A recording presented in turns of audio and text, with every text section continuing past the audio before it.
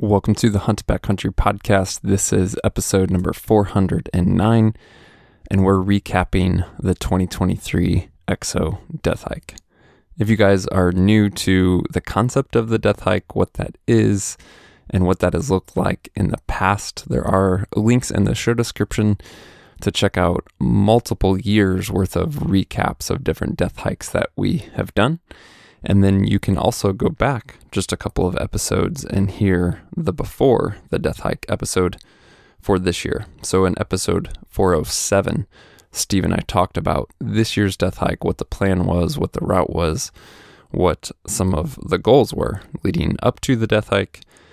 But today, in this episode, we are speaking about what actually happened, because things don't go as planned very often in life, and especially with the death hike. So on today's podcast, we have 4 different guests, really 5 different participants, because Steve was one of them, but 4 different segments with Dan, Jory, Justin, and Jeff. 2 of these guys were new to the death hike, and it was their first experience, which you'll hear about. The other 2, Dan and Justin, were the only 2 finishers of this year's death hike. So we wanted to pull in a variety of different experiences, lessons learned, things that went well and things that didn't, and tell the story from different perspectives. So that's what we're going to do right now, starting off with Dan Sulzman.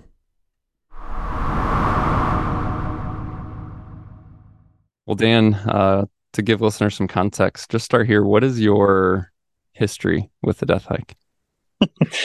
I've been doing them since 2018.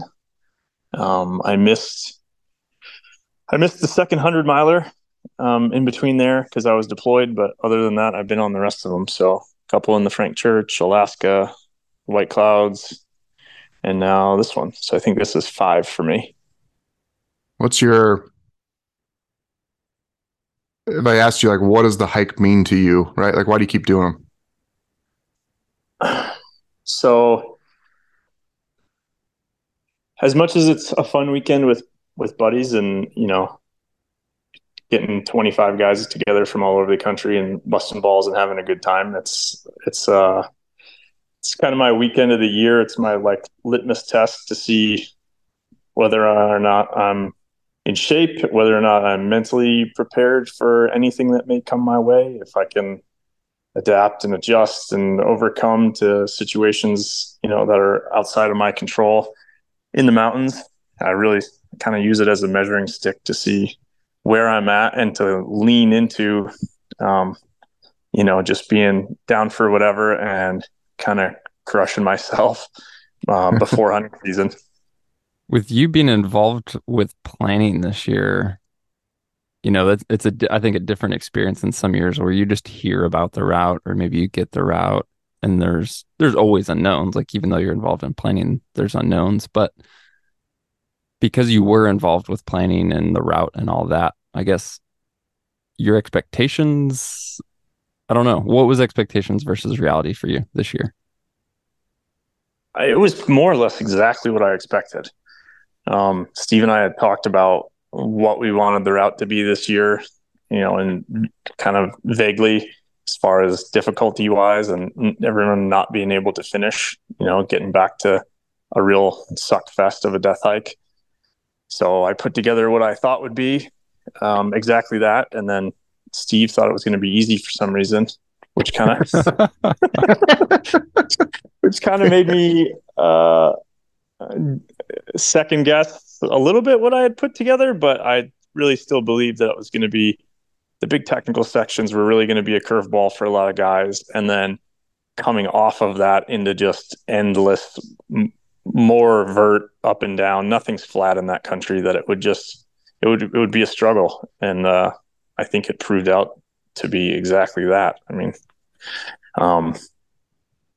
getting to plan the route for a death hike was a real honor. That was a feather in the cap, and I appreciated that. And hopefully Steve thought hopefully you guys enjoyed it. Hopefully Steve liked it, but I love it, man. I remember, I think I gave you a high five after mile 14. I was like, dude, that was the best 14 miles of any death hike we've ever done. That was, I thought so yeah. too. Yeah, that was That was just freaking awesome. I enjoyed the crap out of that. You were, Dan, one of two guys to finish. And, you haven't, unless, correct me if I'm wrong, you've never not finished, right? Like you've always completed the death hikes and completed them strong, even when you were suffering. I've witnessed that. Was this is a lower participation rate, but also just a lower finish rate than any of the others. Was it for you more difficult at any point to stay in it and finish this as guys were dropping off and things like that? No. So for me personally, like there's a kind of a sick part of me that really wanted a lot of guys to drop. And then the more guys that dropped, the more fueled I was by that. So like you couldn't have dragged me off of that route. I was going to finish. And then, the fact that I put it together and then over the last 4 months have been told countless times by everybody and their friend who's an expert in that country that the route wasn't doable. There's no way we were going to make it through there. The snow conditions were too much. Like, just hearing that for the last 4 months, I came into it with something to prove, and that's just what it was. I was going to get through it. So, and at no point was I wondering whether or not we were going to finish. If anything, I was bummed that we cut out the third 12er out of the middle of it. That was kind of the one I was looking forward to the most. Hearing all that for 4 months as you're working on the route, Dan, what made you think it was possible? Do you have experience in that country? Or like, you said like you're hearing so many people say this isn't possible. What made you think that it was as you're planning? That's a good question. I wish I had an answer for you. Some sort of twisted belief in me and my stupid buddies that we would be able to pull it off somehow. And I did a ton of preparing. I talked to guys that have run through there. I've never been in that country. I have no technical experience or, really that's way higher up than I've been in the mountains before. But I've just did a lot of research. I got routes from people who have done it. I've talked to the people who have the FKTs through that country and climbed all of the 12ers.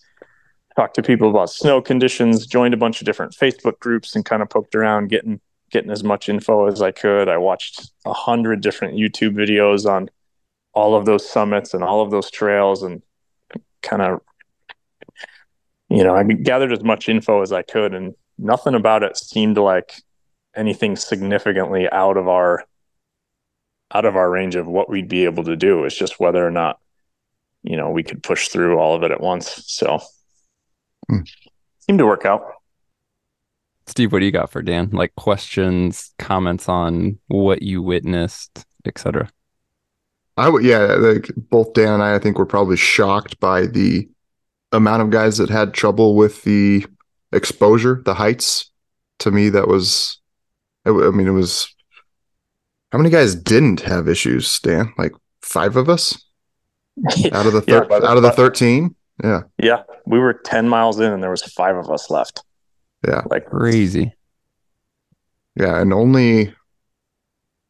even because Dione bailed out, but he was injured and afraid of the heights. So yeah, 5 out of the 13 guys were, I think Corey Ford, he didn't finish, but I don't think he was struggling with that. I never did talk to him about that. But anyways, more than half of the guys were, you got into that stuff where you're, Chicken Out Ridge going up Bora, it's exposed. I never felt in danger for my life.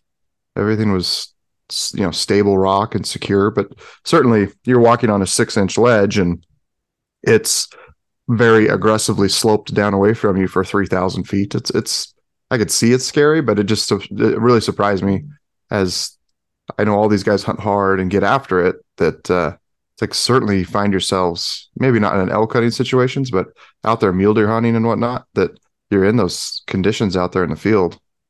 So that surprised me. It was, I guess I'm asking questions for Dan, but I'm just talking out loud. I'm sure for you as well, Dan, there was a lot of mental fatigue that first 14 miles, or just by the time we got off the backside of Idaho. not knowing if, because we were the first group in there going up everything, and just, up Bora, we were, I mean, as far as probably the first people to do it without like crampons and ice axes this year. Yeah, as far as I know, we were one of the first groups up there. Yeah. So that was kind of, we just weren't sure if it was doable until you got there.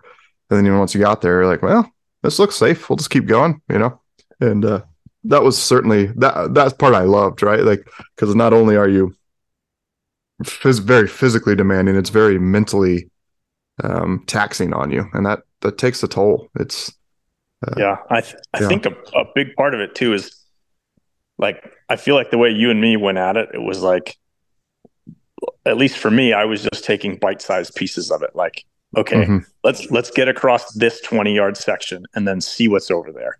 And then we'll cross the snow bridge. Like, okay, then we'll skirt around, put the clampons on and get around this little piece. And like, rather than staring up at the summit the whole time and being completely overwhelmed, like, just get through this little piece. And then, if we can't do it, we can't do it, but let's get as far as we possibly can. And then all of a sudden we were at the top, and then we were looking at the next one like, okay, well, maybe it's not as bad as it looks from over here. Yeah. I remember we were on Bora and then looking at Idaho going, that one looks interesting. Well, we'll know when we're over there. It wasn't like, I don't think, in my head, I'm thinking like, I don't know if we're going to be able to do this. And out loud, I'm like, oh yeah, we got it. We're fine. What was the most difficult part for you? I mean, I obviously hiked the vast majority of it with you, and you just freaking crushed it. Did you ever struggle at any point? You didn't seem to.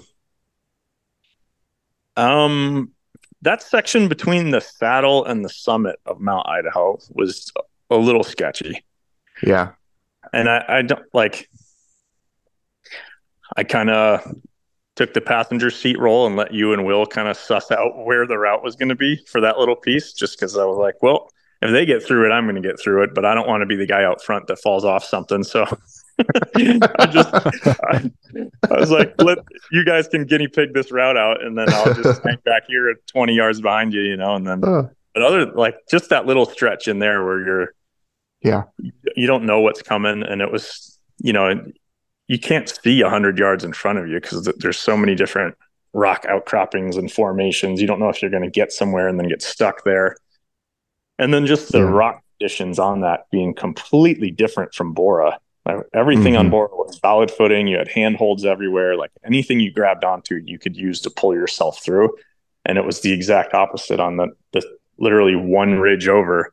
Everything you grabbed onto fell apart. Everything you stepped on broke away. Like, it was just shit rock the whole way up. So mentally, that was interesting to have to kind of adjust. Yeah. But I didn't think I was, not going to make it through that at any point, but that was probably the most difficult section. Yeah. I remember, as we were climbing up that, it was certainly, I never felt, at high risk. Certainly it's, there's a couple exposed spots and the rock was very loose and you're going to slide, but it was more climbing up that and then looking over to the ridge we had to descend to go through. And I'm just looking at it the whole time, like, there's no way in hell we're making it through that.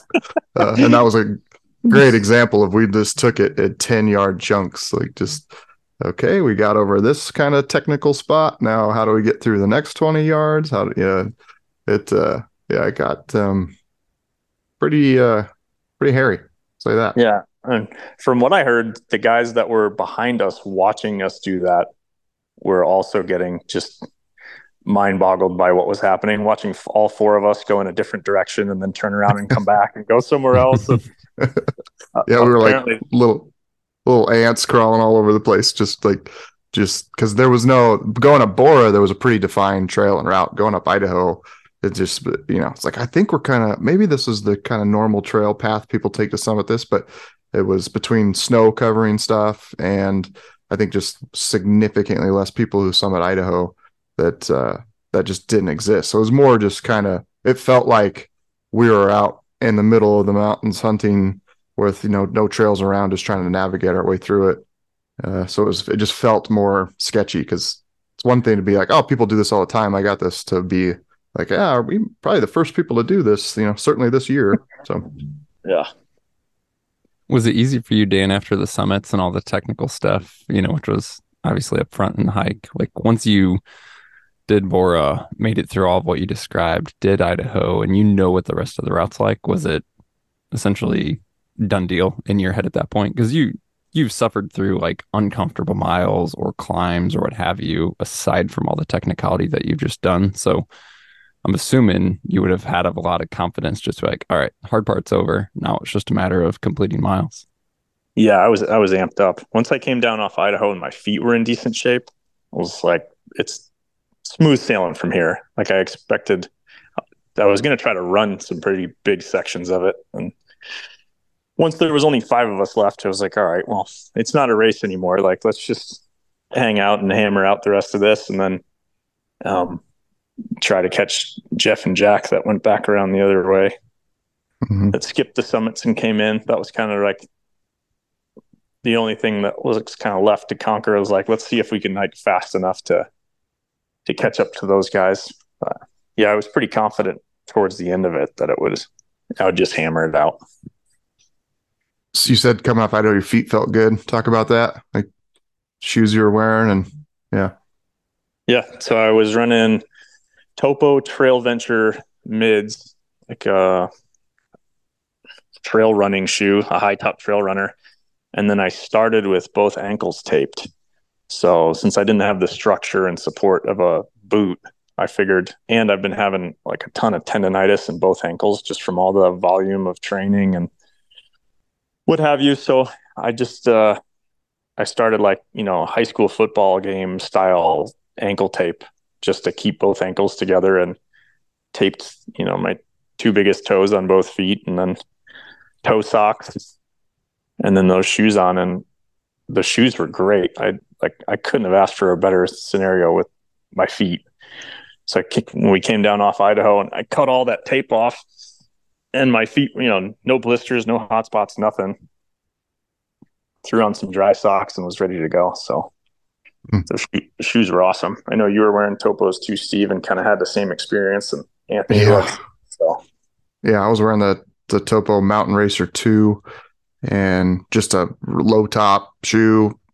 It's got a little extra. I put the Superfeet Adapt-Hike Max insole in there, a little bit more cushion, and that shoe's got a lot of volume, so I kind of filled that up. And then in the technical sections, I would run 2 pairs of socks just to get my foot nice and snug inside there, so it wasn't slipping around. And then when we hit the flatter trails, when we did take a break, I'd swap out to just 1 sock just for kind of maximum breathability. And I finally threw in the towel at my mile 35 because of my knee, and but my feet, I felt like I've been standing in my house in slippers. I could not believe how good they felt. Yep, same boat there. My feet are still in good shape. I don't have anything lingering going on. Came home and good to go. Yeah. Finished the hike with all 8 toenails I started with, so that's a first. What happened to the other 2? Don't worry about those. They were quitters. They quit a long time ago. Yeah. That's awesome. What's I know for me, I had to throw in the towel. My IT band flared up as we were coming off Idaho, and then it just every step progressively got worse and worse and worse and worse. And when I've pushed through it in the past, it takes 2 to 3 weeks to recover. And I was just like, I just don't, I want to go back and, be sore for a couple days, but be able to get right back to hiking and training and not be down for the count. Man, that left a bitter pill in my, I literally contemplated, I think I'm going to go back before hunting season, and just, if I don't do the whole route, at least go do all 3 of those peaks in a day and just knock that out just to get a little redemption. But for you, obviously you finished the route. What's kind of your big takeaway? Big takeaway. I really feel this year, particularly, how much it pays off to just be mentally prepared, to just completely just wrap your head around what you could possibly get into before you leave the house. I think we saw that shake out, with how many guys just weren't up to that and weren't able to break things down in a way that they could digest, on the trail. So for me, that was the big one, showing up and looking forward to suffering and letting it happen instead of trying to fight with it. It's trying to pack extra stuff to make yourself comfortable in a situation where you're going to be uncomfortable no matter what happens. Like, yeah, I was kind of watching guys, before the hike, put things in and out of their pack, and everybody's weighing everything, and I'm sitting there like it's supposed to suck, whatever happens, It's going to happen. Nothing you bring is going to make this better. If you're 30 miles in and you feel like shit, like carrying this extra stuff is only going to make it worse. So I was kind of intrigued watching the process of other guys kind of last minute second guess and try to make themselves more prepared by bringing different stuff. And I don't know, that was kind of interesting for me. That was something that I left the trailhead wondering how that was going to shake out. And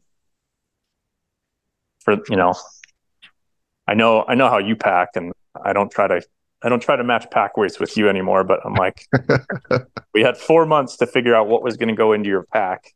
Like, the night before everyone's scrambling. Take anything away once we got there. Like, it is what it is, let's just go suck it out and see what happens. I forgot, like, I kept meaning to grab a space blanket because it was part of like take a puffy and a space blanket, and I forgot to pack one. And I was like, I was on the way out of town. I could have stopped and got one. I was like, you know what, F it, like we'll just see what happens. Like, ended up trying to snuggle with my brother-in-law after that, and I don't think it did anything. The space blanket nap. Thanks for the reminder on that. Forget Mount Idaho. That was the shittiest part of the hike for sure. I'm full go, caffeinated, like Angry Dan, mad hiking up Breitenbach at 1:30 in the morning, and Steve's like, "I need a nap," and just disappears. And I'm soaked in sweat. I have to drop like 300 feet to come find you guys, and then heart's pounding, I'm sweating, we're mid climb, and then wrap myself in a space blanket and try to go to sleep.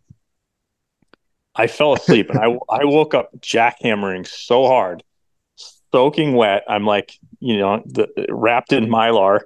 My puffy's damp. I have no shoes or socks on, so I was trying to let my feet air out. Just a complete nightmare. I woke up to my inner voice, like inner monologue in my head being like, "You're dying, wake up." I was like shaking so hard I was about to roll off the mountain. I was like, I got up and wrapped myself up so tight in that and started doing air squats.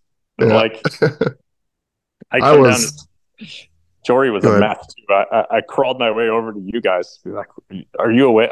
Luckily, I heard somebody cough. We were all coughing for some reason. Every one of us had the black lung up there. So I heard you guys coughing, and I knew you were awake. I was like, oh, thank God, I don't have to sit here anymore. But I came over, and I remember Jory was in rough shape too. He's like, this blanket doesn't work. And his teeth are chattering, and he's shaking. And I'm like, you got to wrap yourself up in it real tight. He just had it like draped over himself. So that was funny. We're both sitting there wrapped up like a couple of microwave burritos. Yeah, we had hit the past Idaho, and my IT band knee stuff started flaring up. And as we were climbing up to the Breitenbach, we lost the trail, and like every step that was like extra, I'm just like, internally just screaming, fuck. Yeah, it wasn't just a trail either. It was mush and marsh and creek. And that was a shit. Hiking through the dark and technical rough terrain with no trail, like zigzagging, and we finally got to the we're climbing up that, and we got to like this bench, and I'm like looking at the map, and it's I didn't even realize what time it was, but I knew the night before I'd only gotten 2 hours of sleep, and I was like, if I don't get something right now, like at some point I'm going to crash hard.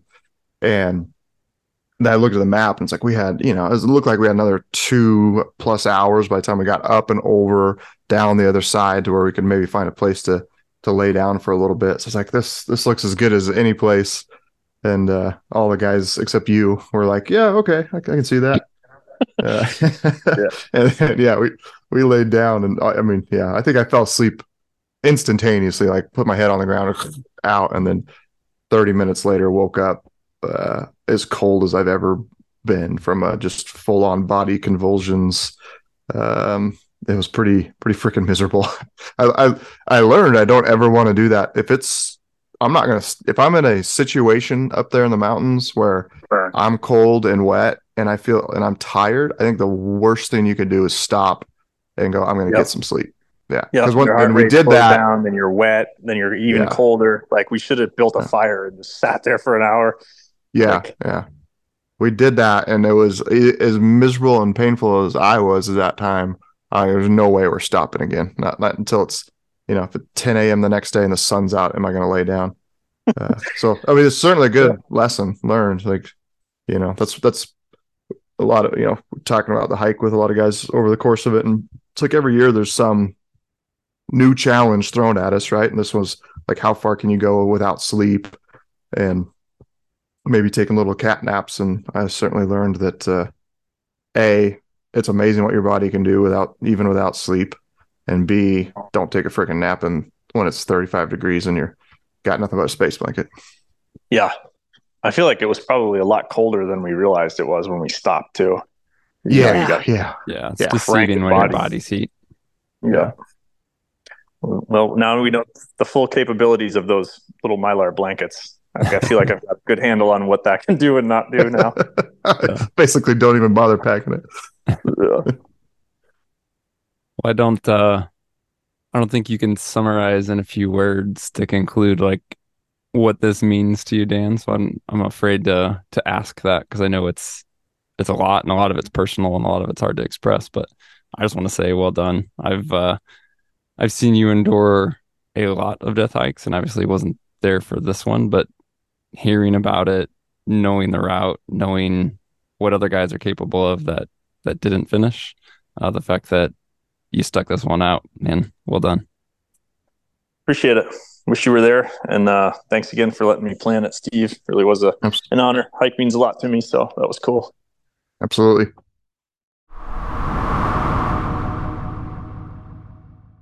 Well, Jory, I'm curious to start here.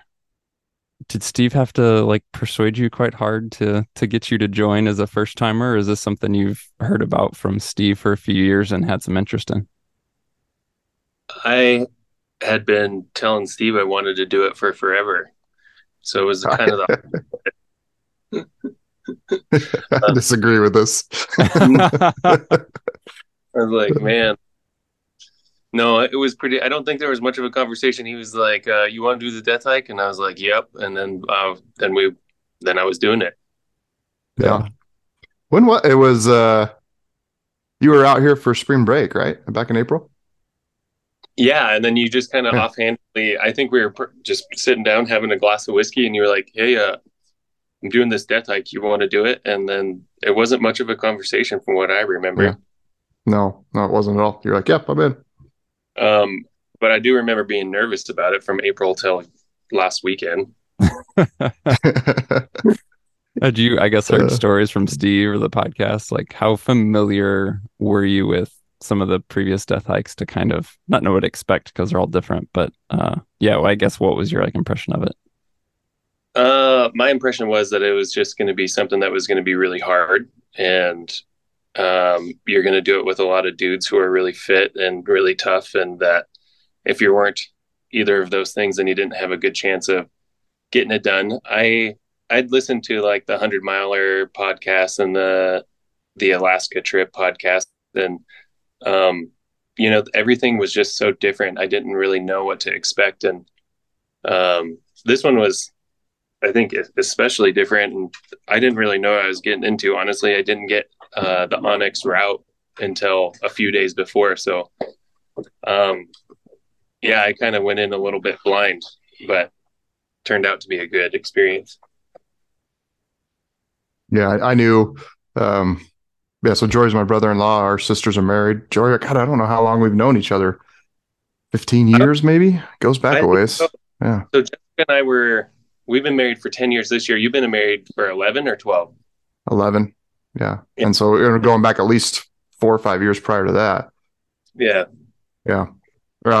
And Jory and I've been mountain biking together all those years whenever we get together and visit. And I knew he certainly had the endurance and capability and overall fitness to just crush it. And then I think the only thing you were lacking was just, a lot of miles hiking experience with a backpack on, in this kind of conditions. So what'd you do training wise? I know you did a lot of biking and running. Yeah, I generally do like a lot of CrossFit and lifting and biking and running and stuff like that. And I was gaining weight from lifting weights, and I didn't think that would be much of an advantage. So for like the last month, I stopped lifting. I did a bunch of core exercises, and then I biked like mad. Like I did 150 miles one week, and that was like a mix of Peloton and gravel and mountain biking. And then I would do like 1 or 2 longer runs, like somewhere between 8 and 12 miles, just to try and get my quads and hamstrings used to getting beat up by the road. But I found out that you also need to condition your feet a little bit better than what I did. Mm-hmm. So yeah, with just primarily like all the off trail work and everything, you really felt that. yeah, I think especially because there was so much, we in so much scree the entire time, and it seemed like every time we were side hilling in the scree is your right foot was down, and so there was just so much shearing on the ball of my right foot. I just developed big blisters and on my heel and on the ball of my toes. And I think if I had a more experience, getting my feet more conditioned to that, I would have been better off. But you live and you learn. And the other part that I learned is that I probably could have done a better job of managing my feet during the hike. And I was just a little late. And I think just having that experience will help me for if I do with any of the other ones. If I get the invite, I think having that experience of being able to know when your feet are starting to get beat up, how to take care of them, doubling up on socks and stuff like that. I think that was something I took away of how I can keep myself going farther. Yeah. Yeah, this was man, it's a tough one to train for, right? Like, because it's just hard to get in that country, even if you're in the mountains. How rugged this sounded, and all the scree, and obviously the technicality of it. It's a lot of guys just don't have access to really get into that stuff, so it's hard to be fully prepared for it. But that's always the case with any death hike, I feel like. Yeah, Absolutely. I think the technicality is what really took people by surprise. It seemed like right at the beginning, everyone looked up at the top of Mount Bora and was like, whoa, what did we get ourselves into? Mm-hmm. You were probably one of the more comfortable guys up there. Just like you've done rock climbing in the past and kind of backcountry skiing and stuff like that. What did you ever feel? How did you feel going through the more technical sections? I felt pretty good. I had done some rock climbing. I've done some bigger mountains in Colorado and done some of the bigger mountains in Wyoming. And it seemed kind of on par with that. The thing with Mount Bora and especially Mount Idaho was that it was just sustained technical routes for a long, long time. And I felt comfortable on the rock. I never felt like I was in a scary position, but there was parts where it was like, it's just time to focus and keep your mind task at hand. And if you are careful and methodical and thoughtful, then it won't be a problem. Mm-hmm. Yeah, we just we recorded the segment with Dan right before this, and he basically said like just all the technical spots we got to, you just approached them little chunks at a time. Like, okay, I can see the next 10 yards, what I've got in front of me, do it, right? Get past that. That especially that section where we came down from Mount Idaho, that was just completely little bite-sized chunks of like, I can see where I can go for this next few steps. And then after that, I have no clue what's around the next corner. Right. It was like a million little puzzles, and if you mind wander and didn't let your anxiety get the best of you, I felt like everything was pretty manageable. There was only one part on Mount Idaho, and it was when you and Dan had gone down and around, and we were trying to find a way down into that cool like scree field that we basically surfed down. Mhm. And I was with Will, and we were trying to go down this couloir, and just getting into it was a sheer face, and it was small handholds, and it was cruddy rock that was just sloughing off like crazy. And that was the one part where I was like, this is a little nerve wracking. If I fall here, this is going to hurt pretty bad. Yeah. But once we got down into the cooler, we got basically you wedged one foot in the rock and had your other foot on top of the snow, and you could keep yourself in control. And that was honestly, that was fun, but it was a little scary getting into there. And then that was one of the craziest parts about the whole hike for me is like you and Dan had gone all the way around. Will and I had gone down this couloir, and we got to the saddle that we were trying to get to try to get off of Idaho. And I was like, man, Steve and Dan, this is going to take them forever to go up and around. And so Will and I were, taking rocks out of our shoes or whatever, drinking some water and stuff. And then you and Dan appeared like 5 minutes later, like 100 yards down the hill from us. And I was like, how did they do that? Yeah, one of those, looking at it, just looked further and more technical than it was. And once we got over there, it was like just kind of piece of cake. So that's hilarious. What, yeah, I was good. Oh, nothing. Go ahead. How'd the lack of sleep play a role for you? How'd you do with that? Did you learn anything? With my training, I had a lot of sleep deprivation, and honestly, that gave me a lot of anxiety the night before, just because we were in those baby sacks and those mosquitoes were just so treacherous. So, like, I don't know if you talked about it yet with Dan or anybody, but I know for a fact that we only got like 2 hours of sleep. Yeah. And that gave me I was really worried about that before we started, but I think my adrenaline was so high, and the technicality of the climb didn't give you any chance to be tired. So for the first, I don't know, like 20 hours, I felt really good. Mm-hmm. And then the 3 a.m. hit, and it was ice cold. We're in another scree field. We're side hilling. We can't find another trail. And then the fatigue started to set in. And I think like my morale got low.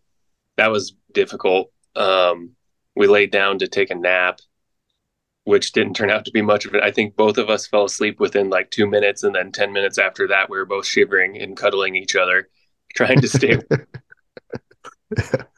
Luckily, you were kind enough to share your space blanket with me. Yeah. So like I fell asleep and I woke up with Steve basically on me.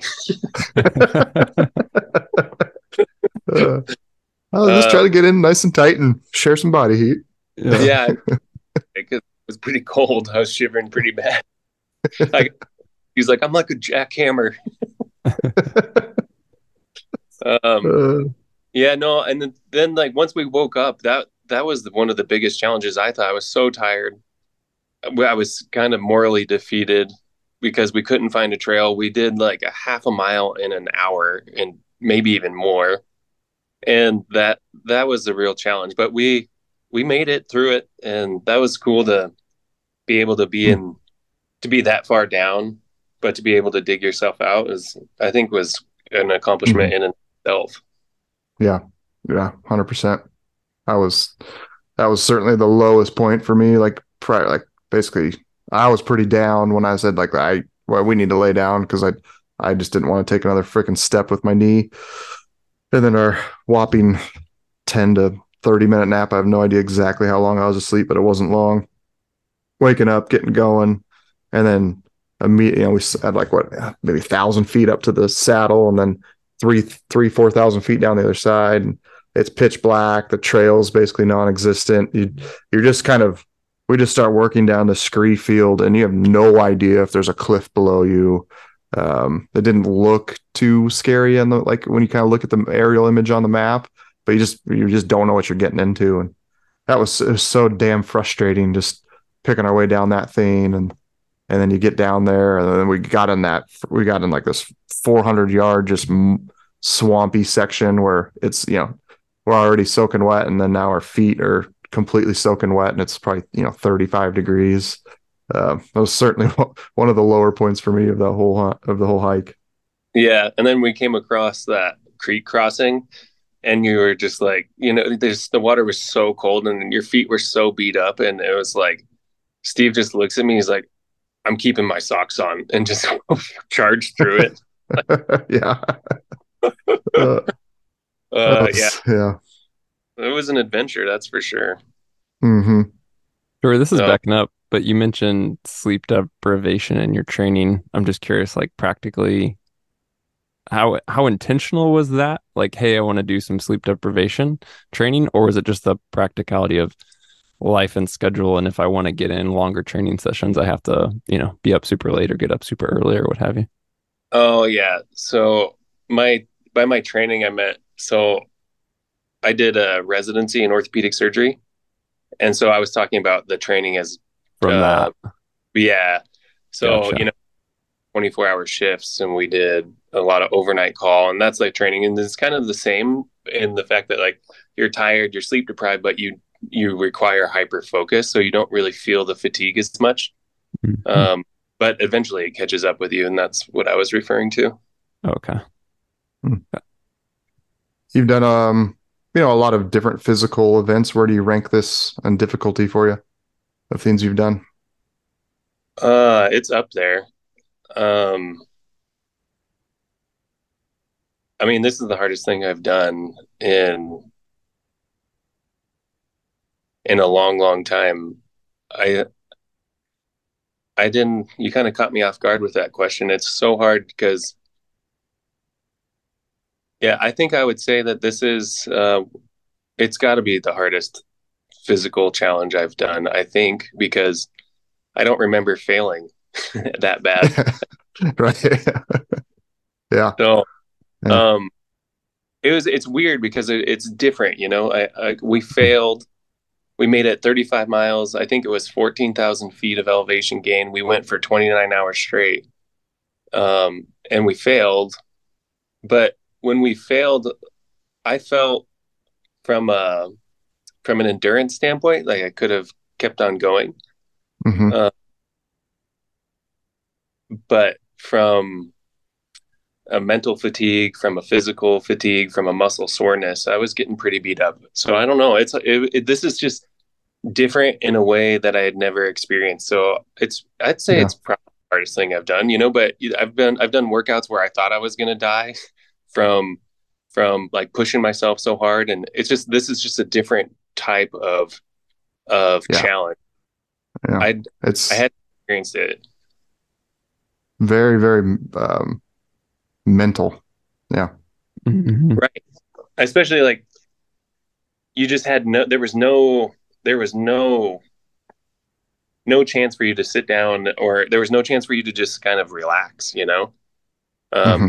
We were on point for the entire time. And like you said that we were side hilling through that scree field in the like 3-4 in the morning, whatever it was. And yeah, you really don't know what's below you. And like, it's just every situation was like that. It was like, if I don't pay attention here, I could roll down this hill. I have no idea what's down there. I don't know if it's boulders. I don't know if it's a river. I don't know. I don't have no idea.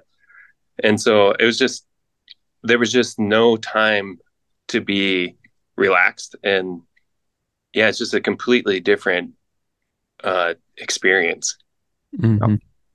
I think that's what makes it hard, Jory, to like talk about it now, is because your current present reality and state of mind is such a different thing than where you were then. And it's like hard to associate the two. When you're that tired and physically exhausted and mentally exhausted, like, I don't know. It's just, I've been there in those moments where it's like, you don't think the same way. You don't perceive things the same way. It just feels like a totally different reality than day-to-day life, really. So it's hard to correlate the two sometimes. Yeah, it's hard to, yeah. And it is completely different. Your day-to-day life is different. It's hard you don't get into that mindset. You don't get into that exhaustion very often. And it's easy to reflect on it and forget about the terrible parts, I think. Yeah. Yeah, I had the thought, like reflecting back on it after the hike so I immediately, by Sunday night, Jory, I was like, I want to go back. Like I was still sore. My knee was killing me.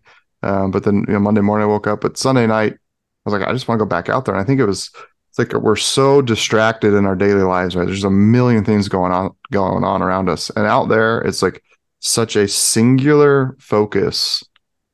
Just literally like I got to do the next step. And I'm not thinking about like it's, I don't know how to exactly put it into words, but it was it's like so rare in life where it's just, what you have to do and it's right in front of you and you just do it.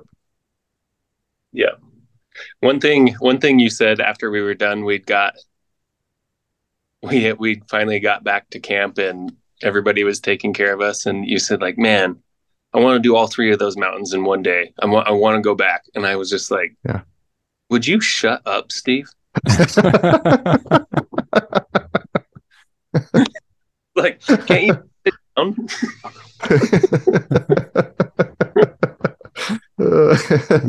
Jory, I've thought that many times. I'm like, what is wrong with this guy? No. But I did I was like, man, it would have been cool to get to the top of Leatherman. It would have been cool. I want to do that. That's happening sooner than later. That looked like a beautiful mountain. I would be interested to know how it compares technically. It's supposed to be not that technical, but I think it's a pretty intimidating looking mountain from the base of it. Mm-hmm. Yeah. Yeah. We got down off of Idaho, and I want to say it was like 5 p.m. It had taken us so long to get through the first 2 peaks, and we're looking up at it and like, I don't see any scenario where we summit that and are coming down with daylight left. And if it was anything like the other ones, you'd certainly don't want to be doing it in the dark with a headlamp. And no one really fought the decisions like, I just don't see how this is possible. So we just got to keep going down the trail. Yeah, I think that was the right call. We would have either been sleeping on the mountain or stuck up there, and you don't know what weather is going to come through. And I think it was a good call. Yeah, frustrating to make, but probably the right one. Yeah. Any other takeaways? Yeah, I mean, the group of guys that we did it with were incredible, What a special group. It's like, it's hard to get that many tough dudes together in one spot and have everybody commit to doing that. And then, just the way that they took care of us when we got back, it was like, just like a special thanks to everybody. Dione for picking us up. Dione for this is kind of a funny story. So we get back to camp, and I must have looked pretty bad. Or worse than I thought I was. And Dione was like, "Come over here and sit down, take my seat." He's like, "Brian, get over here. We're gonna start an IV on Jory," and didn't like ask me, just kind of told me that he's gonna do it. And I was like, Where did you get IV stuff? And he's like, "Oh, I know somebody who works in the ER." And then I was like, "Yeah, but what do you do?" And he's like, "Oh, I work for the electrical company." And, and you're gonna start an IV on me? I was like, "Oh." So anyway, they started an IV on me, and then Brian started an IV on me. Dione's like, "Here, you need a beer," or maybe it was you, Steve, gave me an IP. And then I was sitting down, and Dione went and got a really heavy wool blanket because I was shivering. Brian gave me his puffy jacket. Nick gave me his seat. And then Anthony came over and was like, "Here, you need some whiskey too." So there I am, like bundled up, shivering, getting an IV, drinking a beer, taking a pull of whiskey. That sounds like a death hike type situation for sure.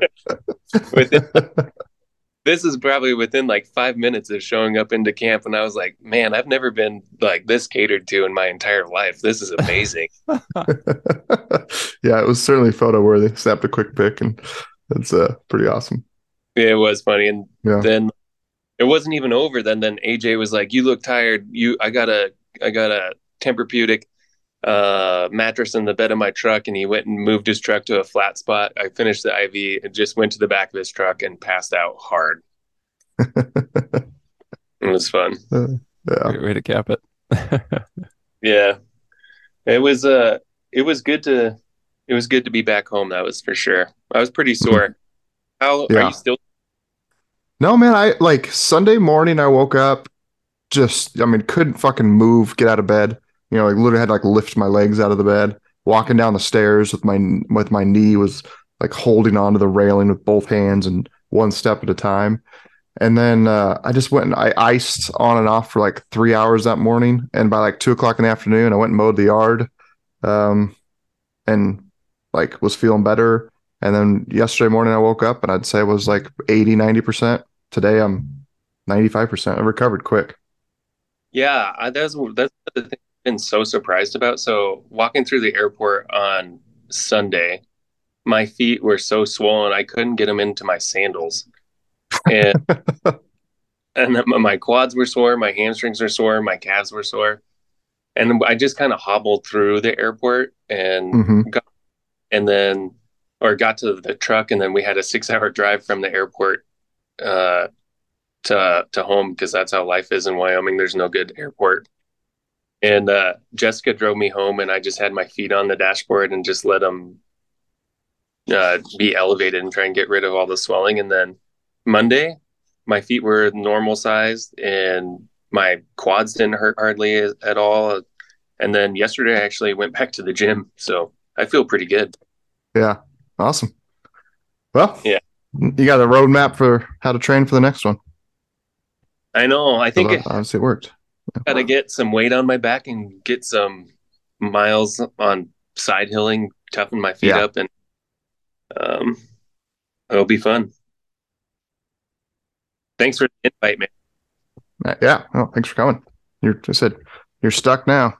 Yep, it's part of the crew. Well, thanks Yeah, for joining us today, Jory, carving out the time.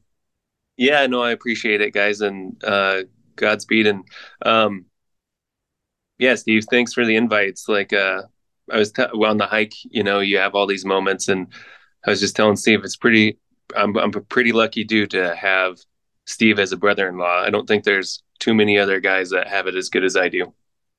Oh, well, ditto, man. Well, Justin, let's start here for listeners to have some context. What's your history with doing the death hikes? Let's see. I started in 2020, I think was the first time I got invited for the 100-mile 3-day weekend, and finished that one. And then I've been doing them, see, every year since. Yeah, you haven't missed one. Yeah. Yeah, we did the Frank Church fly-in, and then Alaska, and then this one this year. So Yeah. Why do you keep doing them? I I don't know. I think I'm addicted to the whole thing. Hmm. I don't know. I love it. I love pushing myself to my limits, and then at the finish line, it's just like there's not much better feeling. And Yeah. I don't know. It's hard to organize something like that by myself. So yeah, look forward to them every year. And Yeah. I think you're one of the guys, like, I mean, a lot of guys are in, but like, just that you've been doing them since 2020 and we send out the deals on it and you're like, yep, I'm in. And there's no hesitation. You respond to the email right away. It's just like you're fully invested in it, and obviously they mean something to you. They provide some benefit, um, and yeah, I for sure. fully understand how there's just the hikes are complicated. Like there's so many like awesome takeaways, whether it's pushing yourself, the training for it, the camaraderie. So yeah, I was just curious what's the main reason you just keep doing it. Yeah, I think I like I said, I think the just the sense of accomplishment once I'm done. And Hmm. I don't know, there's a lot of buildup for it over, because we usually have a couple month notice, for the most part, on route and what to plan. And then I kind of just, I don't know, I get wrapped up in the whole thing, and I get really just into it. The training part of it, I like a lot, just because I try to push myself as hard as I can during training, but I know that the death hike's going to be usually 5 to 10 times harder than what I'm actually training at. So it's just, there's always something thrown in the mix too, when you're up there and in the middle of it. And then it's always an adventure. Yeah. Mm-hmm. You said earlier the finish line, and that just like immediately put a mental picture in my head of like most events or races or what have you. There's like a finish line and there's a crowd and there's some cheering and there's some more in the moment, like call it public or group recognition of, hey, this person did this thing and here we are to celebrate this person.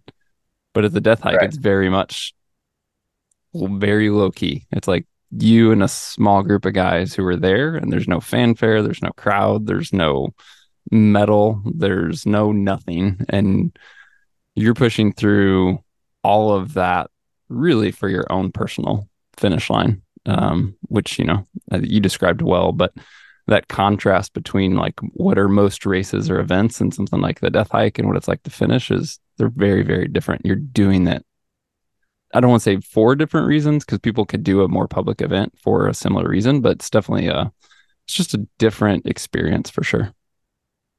Yeah, I think it's something that, for one, you have to really, really want to do, because it's easy to bail. It's a lot harder to just keep going and keep your head into it. And yeah, I don't know. I think that the mental toughness and the mental game for me is I think what I get the most satisfaction out of, is because I went into this thinking like, whoo, 12,000-foot peaks, which we ended up doing 2, which is fine. It was still, I don't think we could have done that last one in the dark. Someone would have definitely died. But yeah, just pushing through like mental barriers and things like that, and being able to just kind of focus on the task at hand. And then once you're through like hard spots and things like that, man, I don't know, it feels good. And I have an addictive personality, and I get addicted to that feeling, and there's nothing else like it. Yeah, there's certainly like what, as you said, that there's kind of like a runner's high, right? Like there's certainly like you get that kind of high out there of just, God, it feels good. Yeah. Right. We Yeah. just recorded with, like, I was going to say, just like, and then like the finish line part of it, it's like, it almost feels more, more genuine, because it's the same guys that had, either attempted or finished with you.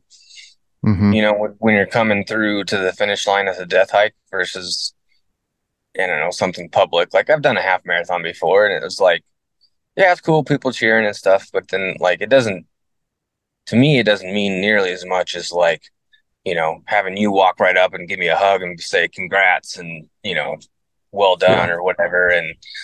And I think those, having that camaraderie and just like that fellowship with my bros on the mountain, it's you go through hard shit with other people, and it creates a special bond. And I think, through the death hike, it's definitely there. Oh yeah. So Justin, we didn't explicitly say, but it was just you and Dan that finished this year. We did speak with Dan a little bit earlier, so listeners have heard a little bit about his experience. But speaking of the mental toughness, speaking of the highs and the lows, like at what point was it hardest for you to push through, or was there never any doubt and you were just resolved to complete this? Yeah, I think it was option B. I don't think I think the early morning when we were all sitting there, and I think Steve and Will and Jory all caught up to me and Dan sitting eating breakfast, and there was a second that kind of like flashed through my mind when I was like, should I go with them like I do have a hunt coming up in like 2 weeks. So like maybe I should. And then I was like, no, fuck it. I'm going. I'm finishing. I'm not. And that was it. I was just like, yeah, I'm done. I'm finishing. But other than that, What? yeah, the whole time I don't think Yeah, I you were just just I strong. just thought I was gonna be there if I was gonna be there the last one like I was on the first death hike, just getting through as much pain as I could, walking backwards if I had to, I was gonna finish.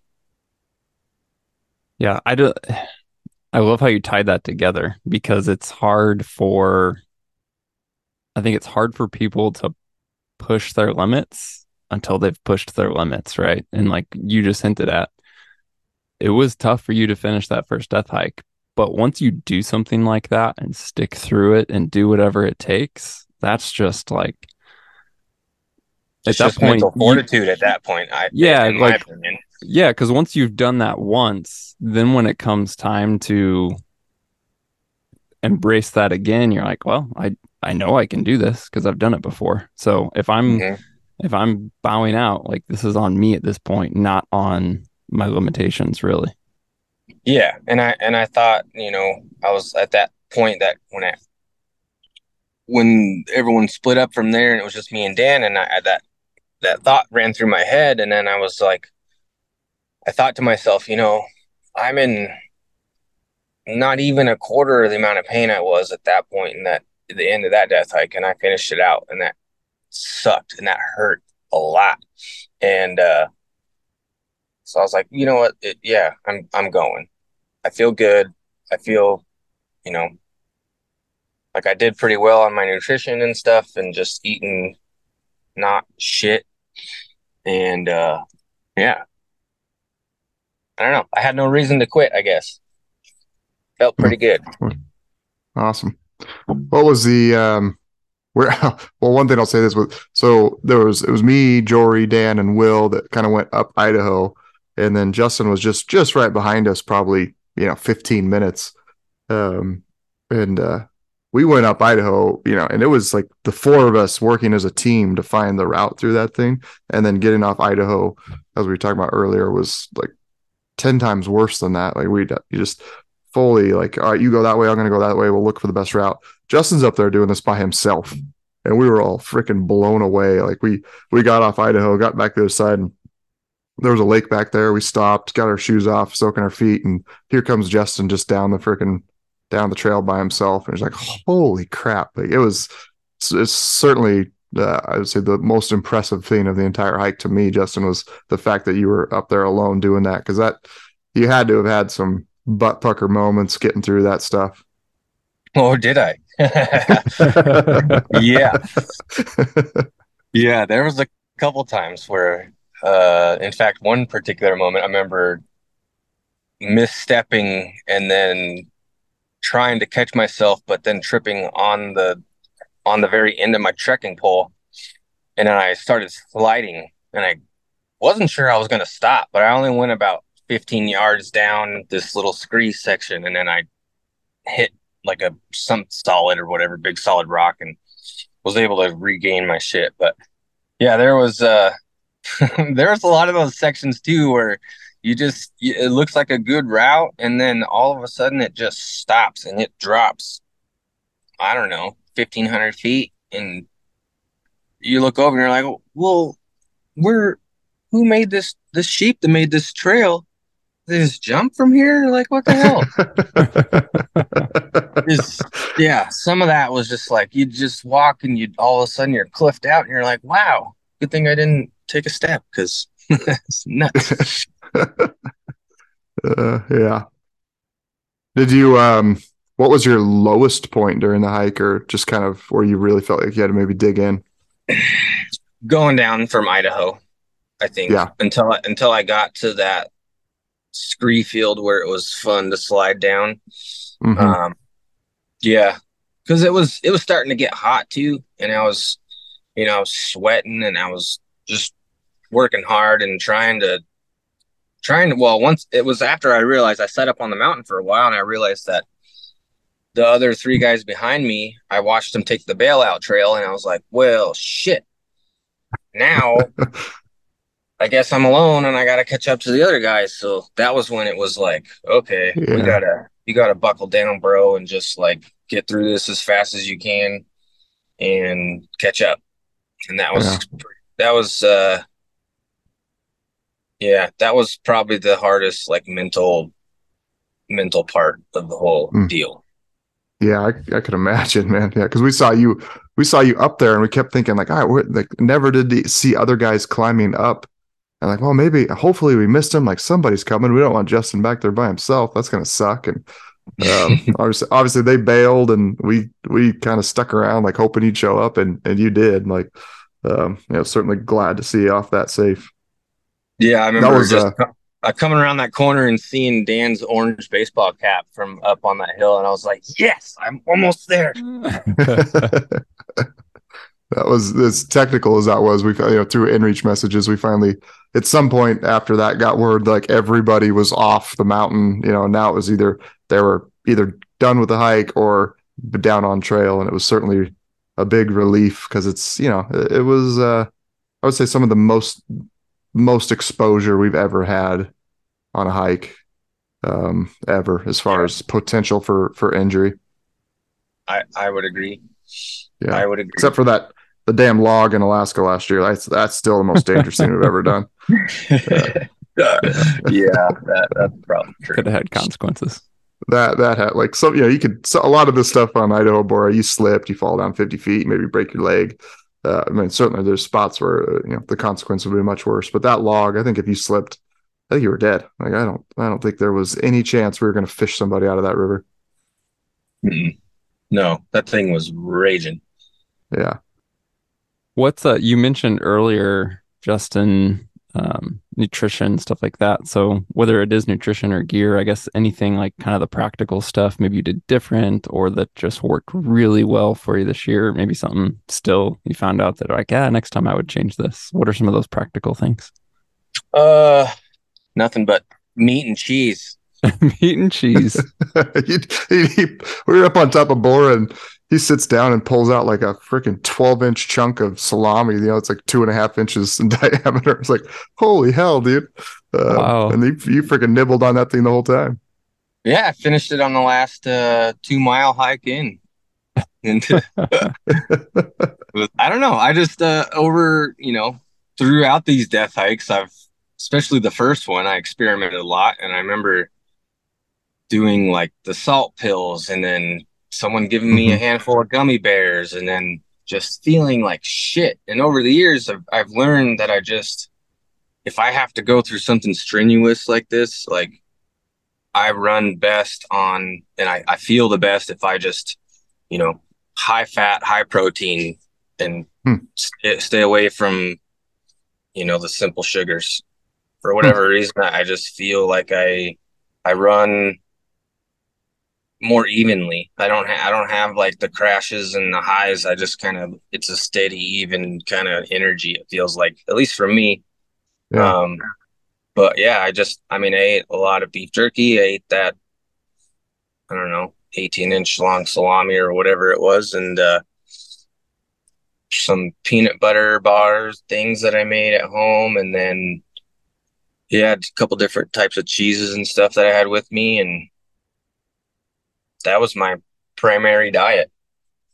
So, I mean, for sweet things, for me, like I just had a few like granola bars or like a Cliff Bar, for me, that was enough sugar or whatever, and then other than that, I just I like those Noon electrolyte tablets, get them at REI, and I just usually keep my Nalgene filled with electrolytes, and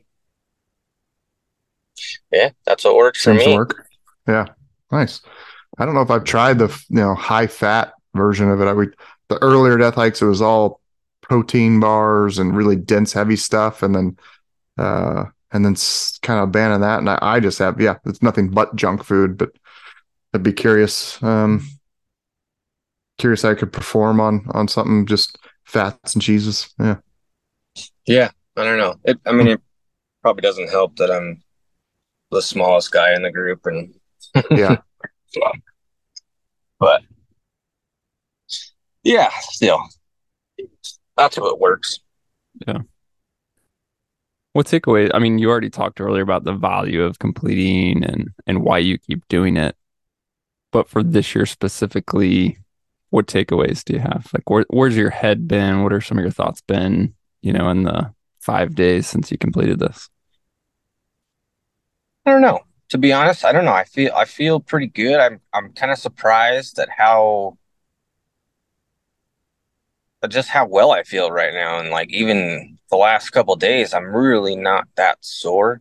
I was on like Sunday for the most part, but I don't know. I've recovered really quickly, so it makes me kind of think that I could have done more.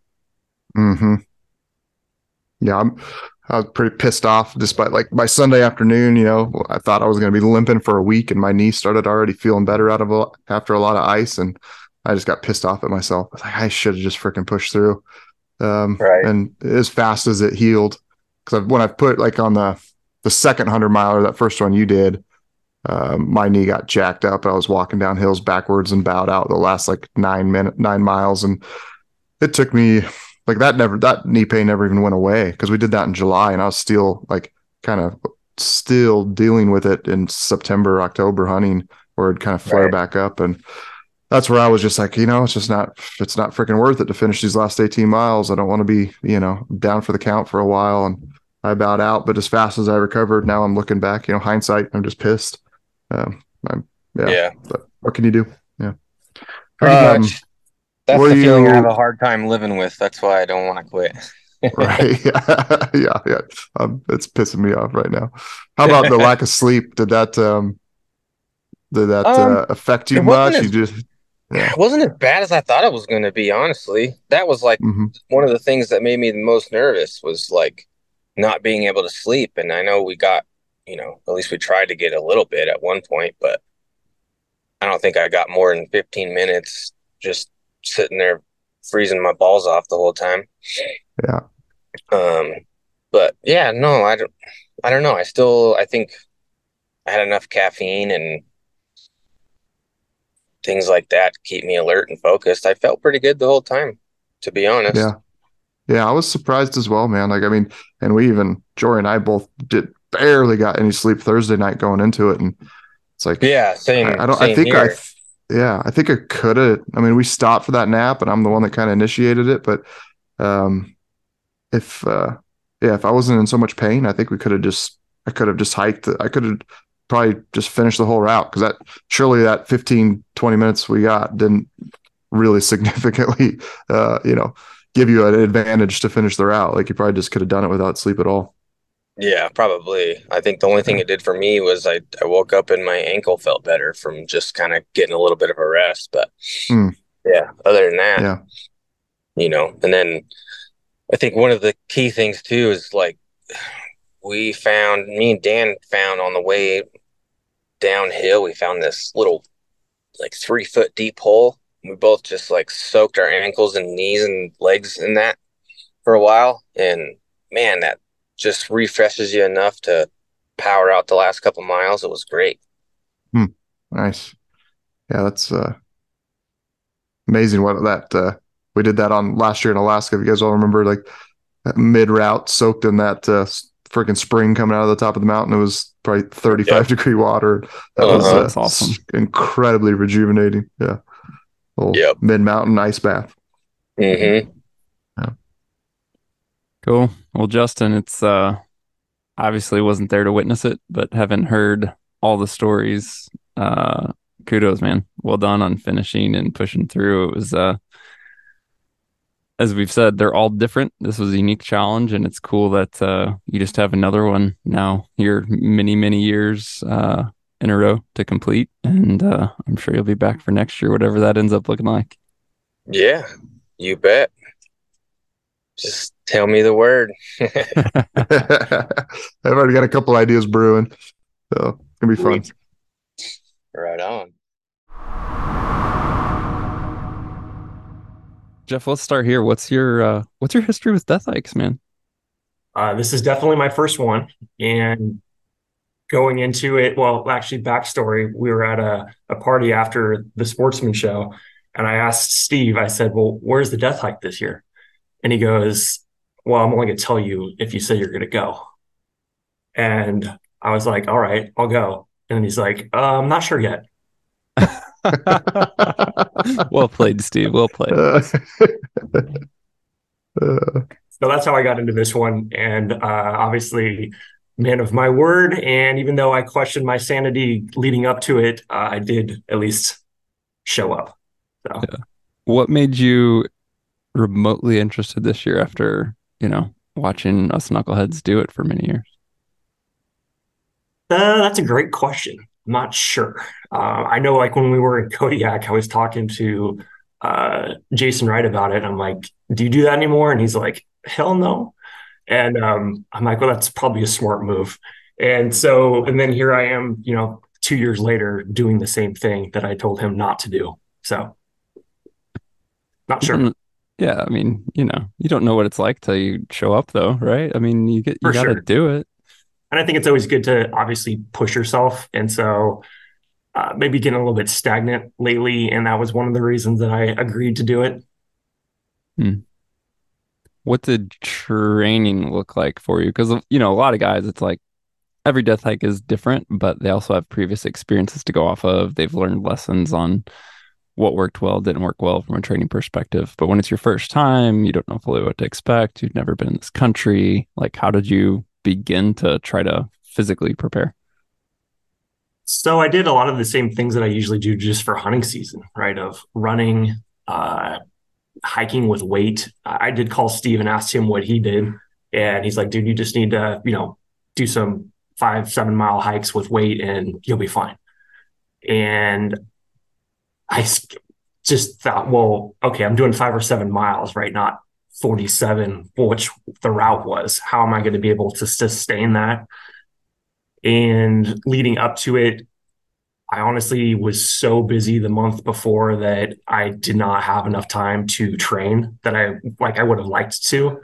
I did get out on one larger hike with my brother where we did the Lewitt Trail, which is a trail around the base of Mount St. Helens, which was like 33 miles. And so that was a good, I think, barometer to know that, okay, I'm capable of hiking longer distances because I had never hiked that far ever. But honestly, leading up to it, I didn't do as much training as I would have liked. And that also made me very nervous leading into it because I thought I was going to get destroyed. Yeah, I had a hunch just having, hunted Kodiak with you and just knowing what hearing your hunting stories and, you're just tall, skinny guy. Like I thought you were just going to crush it. Like I knew as long as you just kept your baseline up, you were going to be just fine. And I felt like I did good, right? Like I was surprised. Yeah. I mean, as we'll get through here, I didn't obviously complete the whole thing, but even at the end, like I did roughly 40 miles. Like I could have kept going, right? Which was surprising to me based on how I came into it. And I was having some serious issues leading up to like the last week with my right leg and my hip flexor, where my right leg kept going numb on me. And like even the night before, laying there in the tent, like I woke up and my right leg was completely numb. And then as we started hiking up Bora, my right leg was tingling, and I thought, oh my gosh, like this is not going to end well for me. But as I kept moving, it loosened up, and I was fine. So. Give us the overview, especially for listeners.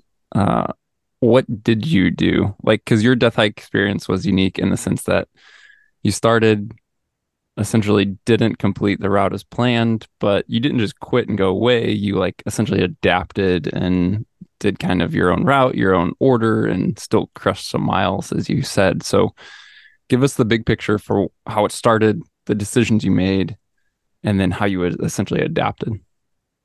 Yeah, so we went to the top of Bora first, and I felt like I was doing pretty well keeping up with the upper front of the pack and feeling pretty good, honestly, because that first climb is like a 5,000 foot climb in 3.5 miles or whatever it is. And then we get to the top where you get to Chicken Out Ridge. And I just, this scenario never played out in my mind leading up to this hike. And we got up there and it's very steep. and I am deathly afraid of heights, and basically had like a panic attack that I knew that I could not go forward. And the other guys were kind of looking at me like, "Are you all right?" I think. And I was like, "Hey, you guys can call me whatever you want, but I'm not moving past this point. Like, I just don't feel comfortable." And so actually went back down, and then Dione came up, and I don't know if the listeners don't know him, right? He's like this burly dude, and his thighs are bigger than my waist, I think. And he has, just to kind of paint the picture, right? He's got short shorts on that are an American flag. So it's quite the scene. And he comes up there and does something similar to what I did, right? Like kind of like freaks out. And then he's like, I kill big bucks. I'm not doing this stuff. Like, I kill big deer. I'm not doing this. And I'm like, hey man, like I'm totally on the same page. Like we can sit down here and they can call us whatever they want, but I'm not moving past this point. And so we went down there and sat there, and then pretty soon Jack Lander came up, and then he came back down too. So the three of us were sitting there, and I'm looking over at our next feat, which was Idaho, which is all off trail. And knowing that I cannot just complete that part of the hike, I realized that there was no way that I'm going to be able to do that next part because it just looked too technical. And so Jack and I were sitting there talking, and I think it was his idea to drop all the way back down and go around, and we could find a route that came up on the other side of Idaho. And then that would still allow us to get most of our miles in. And so that's what we ended up doing, was dropping down and then drove around and came up the other side. We still had like a 3,000 foot climb on the other side to get to the pass to kind of get back in the route. And then from there completed the rest of the hike. Yeah, I think it was, I knew you weren't going to, when I didn't know you were afraid of heights, and then got back down and ran into you, and you were immediately like, well, we're going to go around. And I thought it was certainly awesome that it could have been so easy to just throw in the towel. Like, oh no, like F this, not for me. But to go around, like it's hard to stop and then mentally restart and know that you're going to, just jump right back on the trail. And I think you did. What'd you end up doing mileage wise? 40 something? Just over 40. Yeah. Just over 40. Yeah. It's just impressive to, keep going. Right. Yeah. And I give Jack a lot of credit on that, because he was the one, because I was trying to figure out like, how do we go around make this work? Right? Yeah. There's no alternate route from here. It's like through there Right. or nothing. And, he's like, well, if we get someone to drive us around and drop us off, we could come up right here. And so that's what we did. And it made a lot of sense.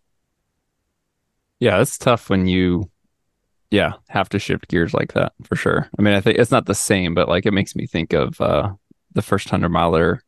Jake didn't do the second day, but like to come back and then he still did the third day. And it's like, on one sense you could say, hey, I already didn't quote unquote do this, or I'm not doing the whole thing. I might as well just not do it, right?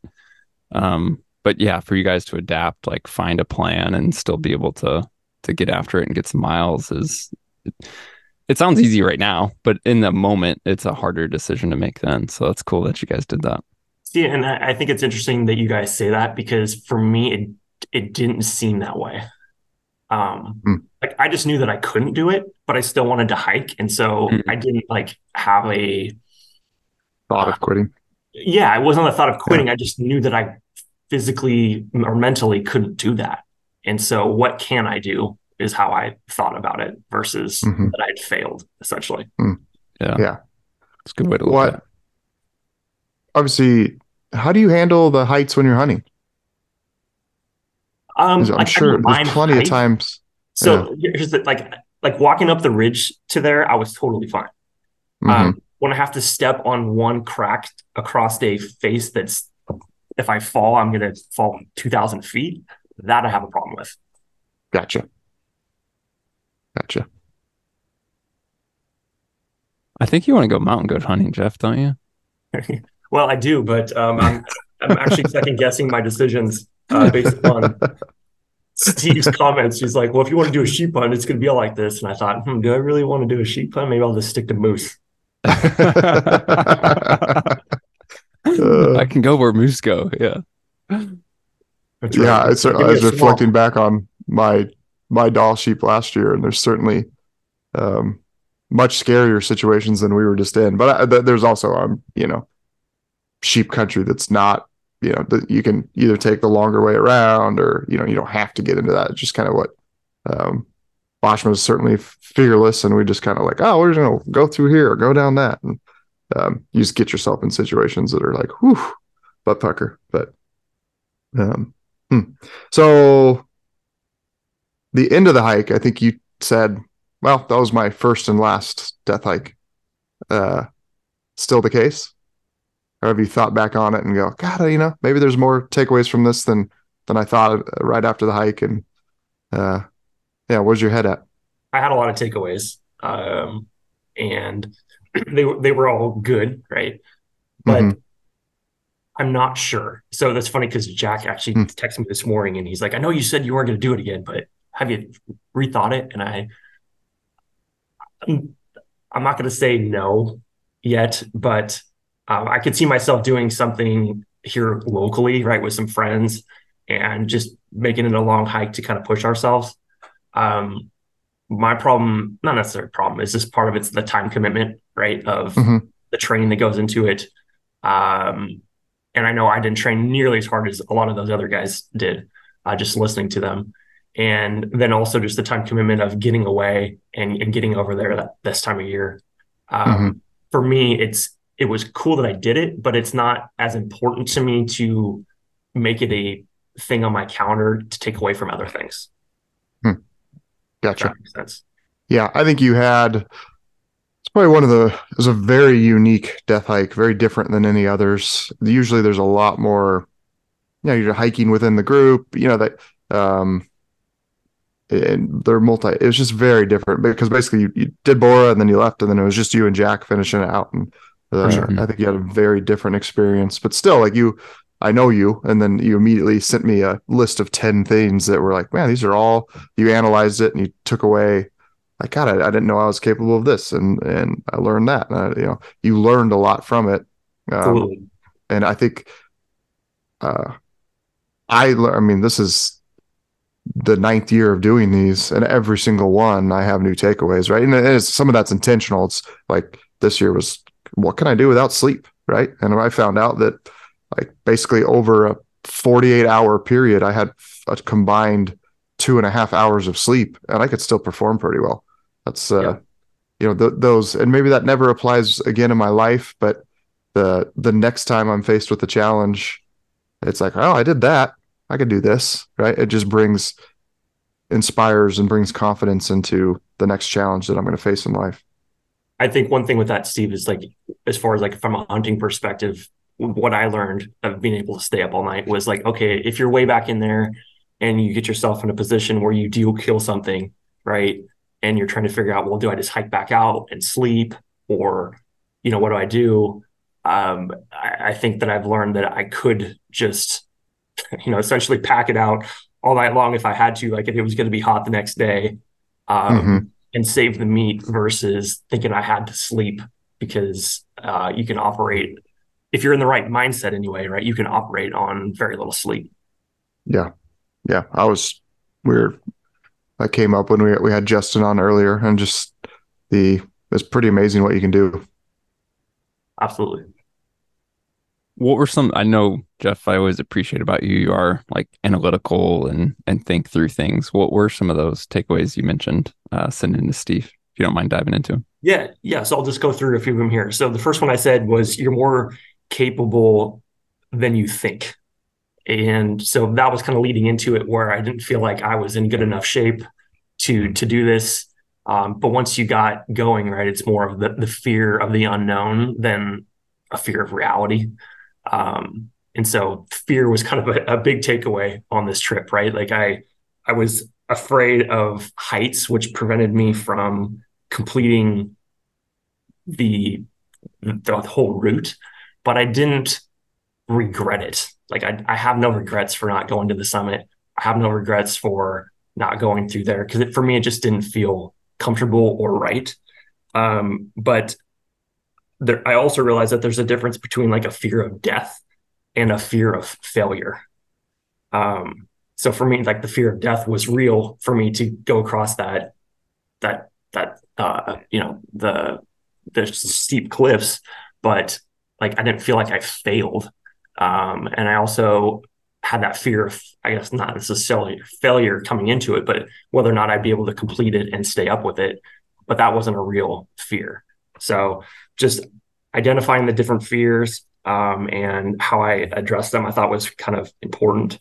The other thing I would say was like that your body can actually do pretty amazing things if you keep it hydrated and proper nutrition.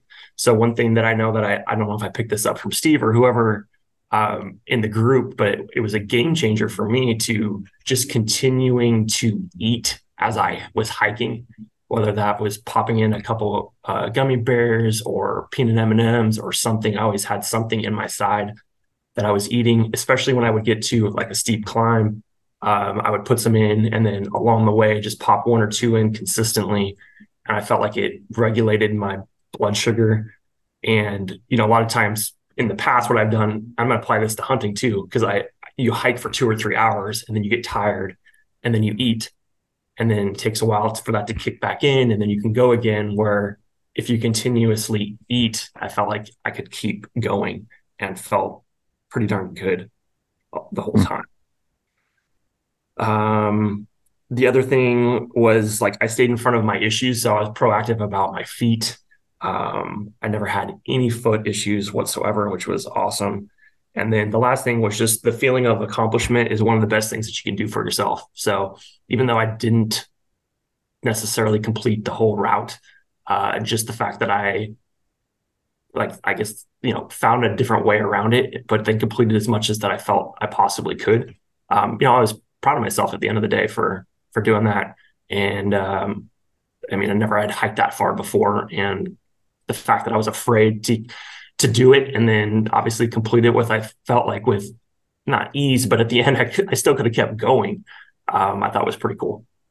Yeah, that you're more capable than what you think. You know, it's like there's so many times you get done packing out an animal and you're like, oh, I'm done. You know, and I think at that point you're 5% of your capability, right? Like you could do so much more. We did. Mark, has that podcast with Ben Reynolds aired yet? It actually is going up this morning. Yeah, so this is it really? Perfect. This is coming out on Friday. It'll be the previous episode, I think 408. Yeah, so this Ben Reynolds Anchorage guy killed a sheep, and you'll have to listen to the podcast, Jeff, because it's incredible. The pack out that he did. I mean, solo sheep, leapfrogging the meat all the way out of there, 50-mile-an-hour winds, climbing cliffs. And at the whole time, he was like, I got out and I felt great. And then all it was just inspiration. Like, how much further, how much more can I take my body? You know, it was just, it's an incredible podcast story. So that was my other takeaway that I guess I missed. I said, I was nervous going in, but didn't have a reason to be. Fear of the unknown is real and can keep you from doing amazing things. Right. And that's kind of similar to what you just said with him, right? Once you get into it, sometimes it's not as bad as you think. One more takeaway that I did not mention. So I hiked with Jack Lander, who's probably one of the nicest humans that ever has walked the planet. And I felt like a very bad person for thinking this sometimes, but like he was just nonstop telling me, you know, like, hey, we got 30 miles to go. And in my mind, I'm thinking, shut up, right? Like, I just want to know where the next trail is. I want to know like where the next peak is, right? Tell me I got 1.5 to go. That's just how my mind works. And then one thing that he kept doing was saying, man, look at these mountains, look how pretty it is. And in my mind, I'm just thinking, focusing on getting to the next point, right?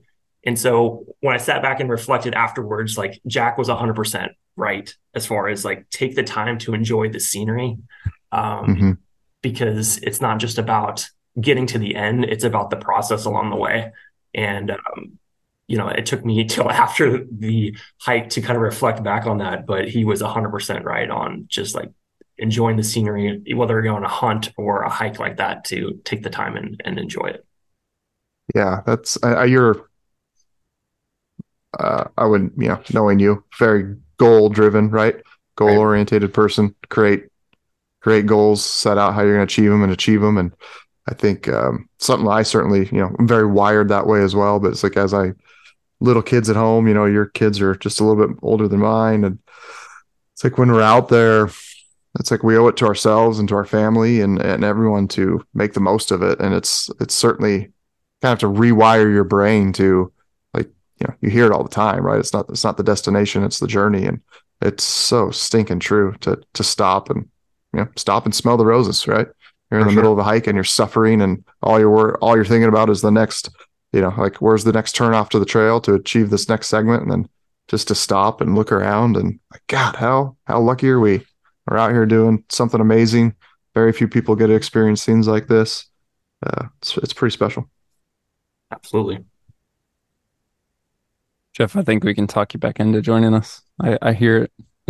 Well, I felt, Mark, that you were intimidated by me coming this year, and that's why you didn't come. Yeah. You couldn't keep up. And so, I know you really like doing it. So next year I'll just bow out so you can make it. Okay? No, I refuse to do anything with you, Jeff, until I get you to shoot a small animal. I'm just still bitter about that in Kodiak. And it's like, if I couldn't get you to shoot a small buck, I just don't know if it's worth spending any time with you. I'm very capable of killing small things. I still don't have any evidence of that, Jeff. You say those words, but I don't have any evidence. Hey, you saw all the raghorns I had in my house. That was a former life. Yeah, right. Back when we were in the Raghorn Club together. That's right. I guess since we just went hunting, well, I think you mentioned something about relating it to hunting, but just bigger picture now. Any takeaways from this death hike, this experience that you'll apply to hunting? Like, I know you mentioned the nutrition, like the constant drip of calories, but bigger picture, like what will you apply in the future to hunting? I would probably say that I've limited myself on distance, mainly because I'm hunting by myself in a lot of cases, and I physically do not want to pack something out by myself at 7 to 10 miles, right?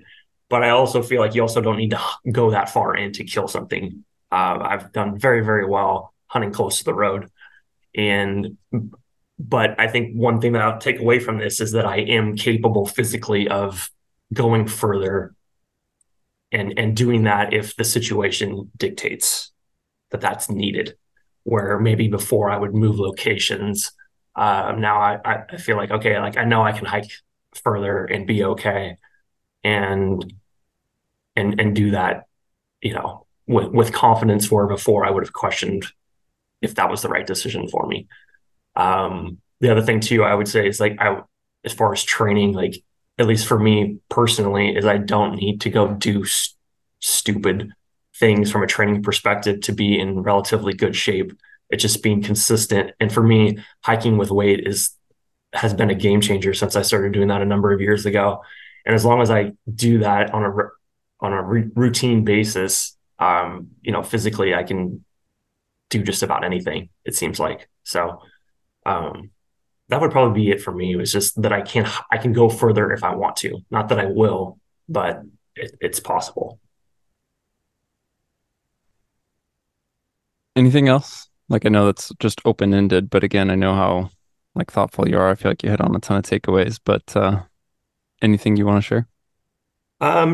Just, leading up to it, like, I was very nervous, right? And honestly wanted to call Steve and tell him I wasn't coming, just because I did not feel physically prepared.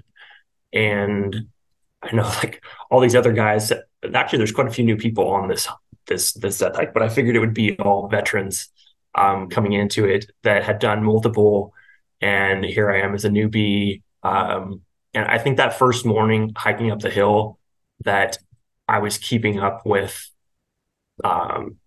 Chapman and Anthony and all those guys. Like, I felt pretty confident in my abilities from that point on. So I think sometimes I know it's just the fear of the unknown, right? And that fear, if you let it metastasize, becomes a real thing that can hold you back from whatever it is that you're doing. Now, people could say, well, your fear of heights, right, kept you from going forward. And that's why I come back to the fear of death versus like a fear of just failure, right? And I think there is a difference between that. And that's how I justified in my own mind. And for me, I think that helped going forward of like, okay, if I am afraid to do something, maybe it's at work, right? Afraid to pick up the phone to call somebody. Like, why is that fear? Is that fear real, or is that just something that I'm manufacturing in my own mind? And so it can be applied to so many different things in life, of the fear of failure, the fear of the unknown, and not doing it. And I think that was one of the biggest takeaways from this, is that you don't need to have that. What the worst thing that's going to happen is you get out there and maybe you can't complete it, but then you know, right, that you can't complete it, versus quitting before you even start. Well, there you have it, guys. As we've said in many years past, the Death Hike is not something that everyone can do in terms of getting an invite to the specific Death Hike that we put on, but it is something that everyone can do, meaning you can go out there, create something like this, grab some buddies, push yourself, find your limits, and more. If you do that, we'd love to hear about it. Send us an email to podcast@exomountaingear.com. Let us know what your experience is doing something like this, similar, or just pushing your own limits, whatever that looks like. We've had listeners take us up on that challenge. We've had listener stories about their own quote-unquote death hikes. Maybe you're next. Let us know how it goes. Don't forget as well that this month in July of 2023, we have a giveaway going on where you can win the Ventus hoodie from our friends at Outdoor Vitals. Just go to exomountaingear.com/podcast. Look for the entry form there. While you're there, you can also find all previous podcast episodes. You can search by keyword or topic and really see the year's worth of podcasts that we have out there. And as always, if you have anything for us, don't hesitate to reach out. Let us know if you have any questions you want us to cover on a future Q&A episode. If you have any topic or guest suggestions, we'd love to hear from you. And finally, if you haven't yet, hit subscribe or follow in your podcast app so that you receive future episodes automatically, and we'll talk to you soon.